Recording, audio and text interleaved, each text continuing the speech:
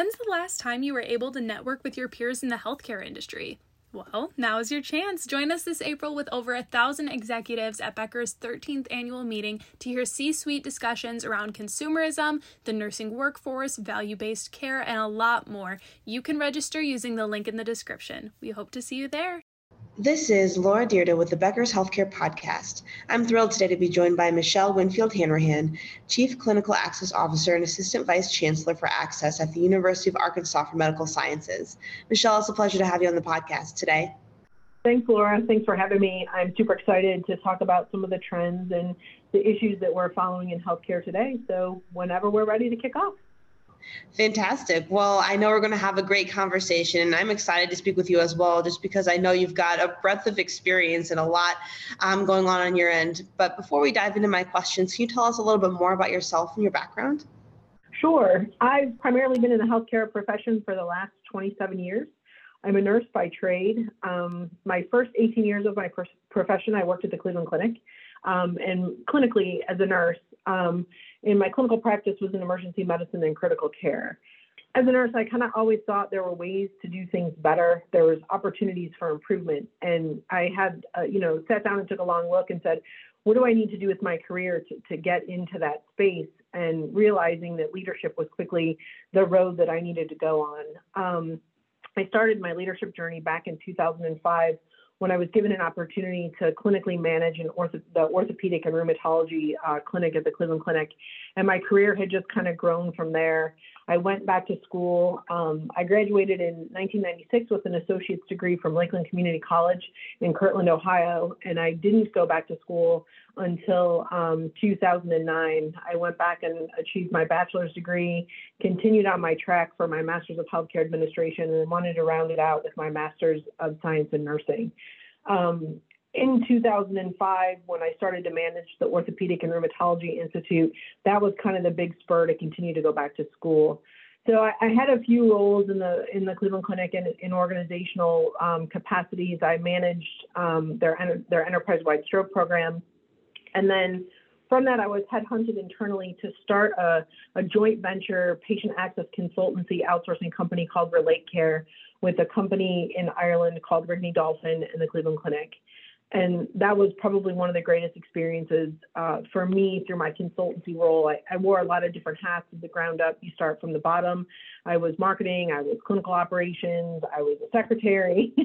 So you learn a bunch of different things that you need to do in a joint venture. But as the company grew and we got into our groove, I primarily focused on, with clients on strategic initiatives across the country and internationally on how do we improve patient access, how do we get patients the care that they need. And that experience really led me to kind of where I am today in the role that I have as Chief Clinical Access Officer. It was a very humbling experience and a great opportunity to see that no matter where you are in healthcare, almost every organization struggles with or has some level of challenge with the same issues over and over, just in different capacities. So it was very great, and I really enjoyed where it led me to in my career today. That's awesome to hear. And what an amazing opportunity that must have been to work with Cleveland Clinic and be over in Ireland and doing something completely new. It sounds like you learned a lot during that space. And is there anything, through that role or the other roles that you've had that really you've taken with you into where you're at today at the University of Arkansas Medical Sciences, in where we're at, I guess, in the healthcare delivery space as well? Is there anything that, you really have found valuable during your time in your career? I think one of the things valuable to me that I've learned across that time is to really listen and understand what the challenges are. There's a lot of times when people present a challenge to you or say, we're having troubles with this, or we can't fix this. And, it's for a multitude of reasons. It's history, it's politics within the organization. There's a bunch of different things. And I would say one of the things that I took with me is just always try to look at things in a different light. No idea is too crazy. No thought is not viable to put out in a meeting or to say, have we thought about this or have we tried this?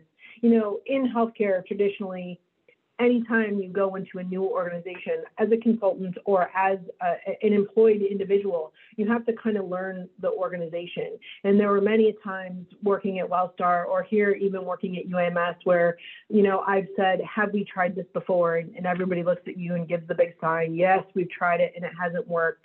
And then when you dig into it and you say, well, how long ago did you try it? Oh, it was 10 years ago. And these are the reasons why it didn't work. So I would say that, really think about things as an out-of-the-box sense.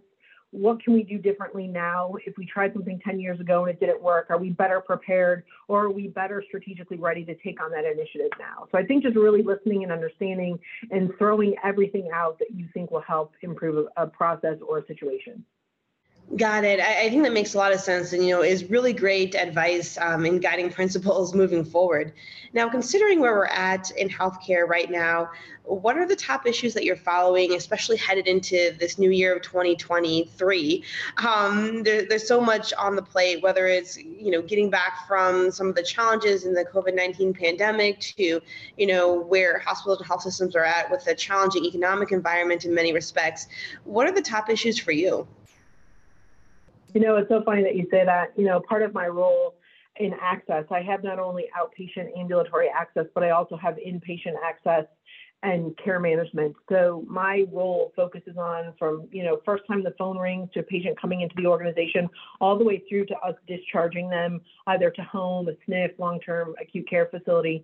So, I don't think my challenges are any unique than any other organization across the country. I think finances is a big one.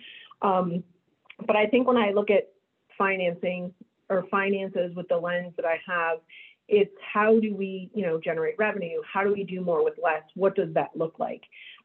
Capacity is a very large challenge for us right now due to staffing constraints. We have beds closed. We aren't able to staff the beds that we have. We're not able to transfer patients like we would like to just based on the staffing challenges that we have. And then, the other piece that I really am focusing on, two things really, virtual and remote healthcare, and then staff engagement and retention. It's, to your point, it has been a long 2 years that everybody from, direct care people or nursing staff, as well as executive teams are tired. And it's just every day it's a different challenge that gets thrown at us. And it will never take away, the most important people during this pandemic were the frontline staff and the physicians and the nurses that were caring for those individuals. But there also was that knockdown effect on, administrative staff and the executive teams. So how do we look at our staff engagement and retention and really focus on that? I'm hoping that in my lifetime, I never live through another pandemic to this level, but you never know what the future holds. So we won't know what that looks like. But when we talk about the key things, I think from my perspective, it's the financing, staffing, and capacity. And as you know, that all rolls together and it's one big giant ball of yarn that everybody is trying to untangle and figure out how staffing feeds capacity and capacity feeds financing. So that's kind of where we are as an organization and where I am myself. We've embarked on a few things here at UAMS. We have created a joint venture with Hospital at Home and Amedisys as our partner. So Contessa is our Hospital at Home partner, our Amedisys is our Health at Home partner.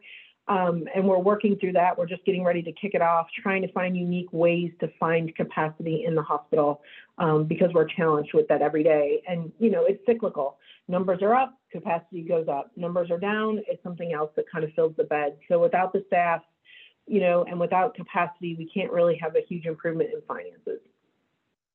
Got it. That is so interesting and makes a lot of sense. And as you mentioned, something I know a lot of organizations are trying to figure out, troubleshoot, and struggling with, whether it's the staffing and workforce issues or capacity in trying to move patients through efficiently.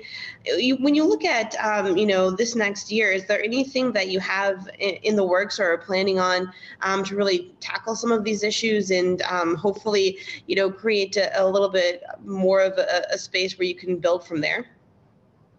Yes, currently right now, one of my visions for us at UAMS is a clinical command center.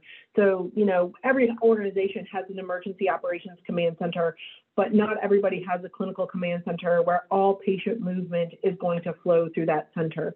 I'm staffing it with clinical expediters, care managers, and then the hospital transfer center team, our EVS partners, our nutrition support team, patient transport, all of that is going to live in one hub so that we can really impact and improve patient flow throughout the organization.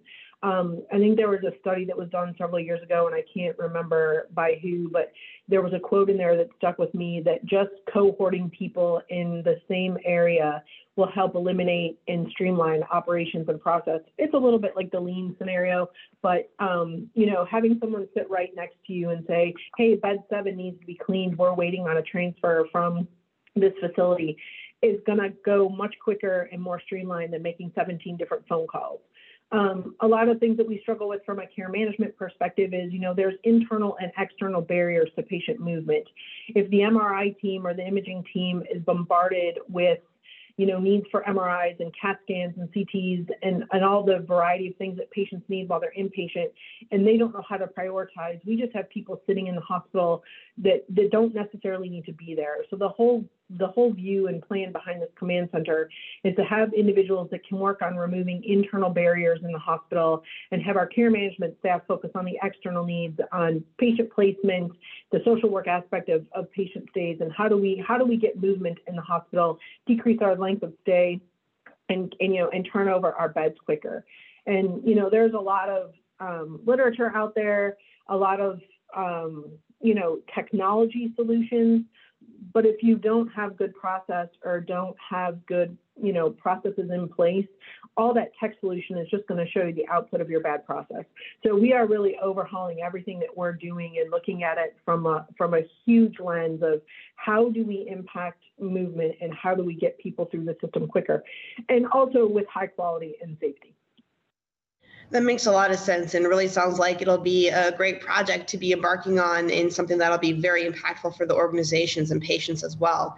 Now, what are you most excited about for the future, and what makes you nervous? With my nursing hat on, and again, I haven't practiced clinically, but once a nurse, always a nurse. I'm so excited to see where the future of nursing is going to go. I'm really hopeful that over the last several years, the challenges and the tribulations and the trials that nursing has gone through, the increase in violence, the shortages, we will have a newfound respect for the profession and be able to really give it the recognition that it deserves. Similarly to the way we look at our physicians, everyone is a hero no matter how you look at it. And we all know that patient care isn't just a nurse and a provider. It's people I referenced earlier, the EVS staff, it's the patient transport team, it's everybody. It's a collaborative venture, if you will, to care for a patient. I really would like to see nurses get the recognition that they deserve in and around the importance that they play in the healthcare system, in the healthcare delivery system as well. And I think we're getting there. One of the things as a nurse that I always struggled with when you start to get into your leadership roles and you start to look at budgets and financing and you start to learn about, what physicians get to charge for and tech fees and pro fees and all that good stuff. One of the very first things I said early on was, well, where's the nursing fee? Where do I get to charge for my services that I provide? And nursing always gets lumped into the global fee. And I think it would just be really awesome for nurses to be able to charge for the time that they spend with their patients. And I know that sounds really crazy, but it would be nice to be able to have that. APRNs can charge for the time that they have. And I think it would just be meaningful to the profession as a whole that, we could really demonstrate the importance of our services and the role that we provide from a charge capture perspective. That's really fascinating to hear, and certainly would be a complete change from how things are done now, as you mentioned, and would potentially alleviate some of the other stresses that go on the nursing profession in terms of, the pay side and those things. I know number one is always patient care, but at that point, as you mentioned, how do you really make sure that the nurses are valued in the right way within the care continuum? And I think that would be just a fascinating change. It would be a huge overhaul. I think we'll get there. I hope to see it in my lifetime. We may never see it, but I just think that it's something that needs to be looked at. For sure. Now, before we wrap up our conversation, I wanted to ask you about leadership. As we've talked about, there are so many things changing in the healthcare space right now. What do you think most effective healthcare leaders will need in order to be successful over the next 2 to 3 years or so? It's a great question, Laura, and I really thought about this one for the past 2 or 3 days on what this would look like. And what I would say is patience for one. All of us like to implement something new, and we want to see the output of it and the improvement right away. And if it doesn't, if the needle isn't moving in the right direction in the first week, I'm already saying, oh, this isn't going to work. We have to try something different. And patience, it takes time. You need to change a culture sometimes. There's lots of things that need to go into that. So if you really have to be patient. I think perseverance is another one. Every day we come in and we hear the bad news, or you get your finance readout, or you hear the capacity or the staffing in the organization, and it's going to get better. We just have to keep persevering and pushing forward, putting our employees first, putting our patients first, and really making sure that, we all reflect back as to why we went into this profession. As a little girl, all I ever wanted to do was be a nurse. That was what I wanted to do. It's in my baby book. My parents talk about it. And that's what I did. And, nursing is so great that it takes you on a variety of different pathways. And it led me to this one where I really have an impact in healthcare delivery, how we get access to our patients, how we make it more convenient and easy. I've always said, if I'm a nurse by trade, and in order for this profession to be meaningful for me, I may not always have to be touching a patient, but I have to be doing something that's going to improve the patient outcome or patient care. So I'm very satisfied in the role that I have, because I'm able to do that in a multitude of different ways. And lastly, I think I referenced it earlier, is just that ability to think out of the box. The old adage, do more with less. And we're all being asked to do more with less, keeping quality at the forefront, keeping safety at the forefront, and the patient experience. And I think as leaders, we have to start to look at more non-traditional means of getting things done. Historically, when you have a patient that needs to have 24-hour supervision, you have a human sit in that room, or you have a patient sitter or a patient tech sit. And there's technology out there today, Abasure for one is what we use. It's remote patient monitoring. And those are the things that we have to think about.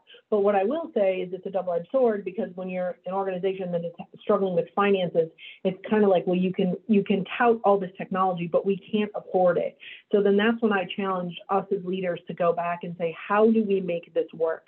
How do we look at healthcare delivery in a different way so that we can achieve everything that we're achieving or need to achieve, but also doing it, from a fiscal responsibility perspective? And, some of the things we've talked about, or I've kind of said from a nursing perspective, we have crisis level staffing. Is this an opportunity, or is today the day that we have one nurse focused on medication, we have one nurse focused on charting, we have one nurse focused on something different? And it's not overly popular. Nurses aren't going to like it, but we may have to look at how we deliver healthcare in a way that's not traditional in order to meet what we need. And it may not last forever, but it's something that I think we have to look at. So you really need to think out of the box and find those non-traditional ways of achieving the goals that you need in a different way. That's really fascinating to hear and think about. And I love that idea of trying to think outside the box, trying to push for something that can really serve, what the patient needs, as well as the organization, to be efficient and effective in providing care. And as you mentioned too, sometimes people are afraid of change, or don't really, want to change, or are nervous about it. So, when you are approaching that type of situation where, you see a pathway forward that could be really amazing, in helpful in many respects, but, it will be a little bit more challenging to get people on board and really make that transition and switch. How do you approach that? How do you really, work with the teams, even if they're not super excited about making a change, at least initially? I think one of the most important things I've learned in my career, and I learned it very early on, is people have to understand why we're asking them to do something different, or change the way they deliver care, or change the way they do a process. A lot of us have always been, you come to work one day and you're told, we're going to do this way today. And no one explains the why behind it. Or the why is, well, because, it's a top-down approach, and we were told this is what we have to do. For me and my team, I always spend a lot of time with them and empathize with them. And, I know this is going to be different and I know this is going to be a challenge, but this is why we have to do this. These are the reasons behind it. These are the objectives that we're trying to meet. And this is the type of outcome we're looking for. And I've found great success. There are always some, but I've found great success that if people truly understand why you're doing it and the meaning behind it, they're more than likely going to get on board. It takes some time. It may take 6 iterations of that conversation, getting some quick wins early and an ability to show the benefits early on, I think is very helpful. But I've really found that when people understand the why behind it, they're really willing to row in behind and achieve what needs to be done. Absolutely. I love that. Well, thank you so much, Michelle, for joining us on the podcast today. This has been a really outstanding discussion, and I look forward to connecting with you again soon. Great. Thank you so much.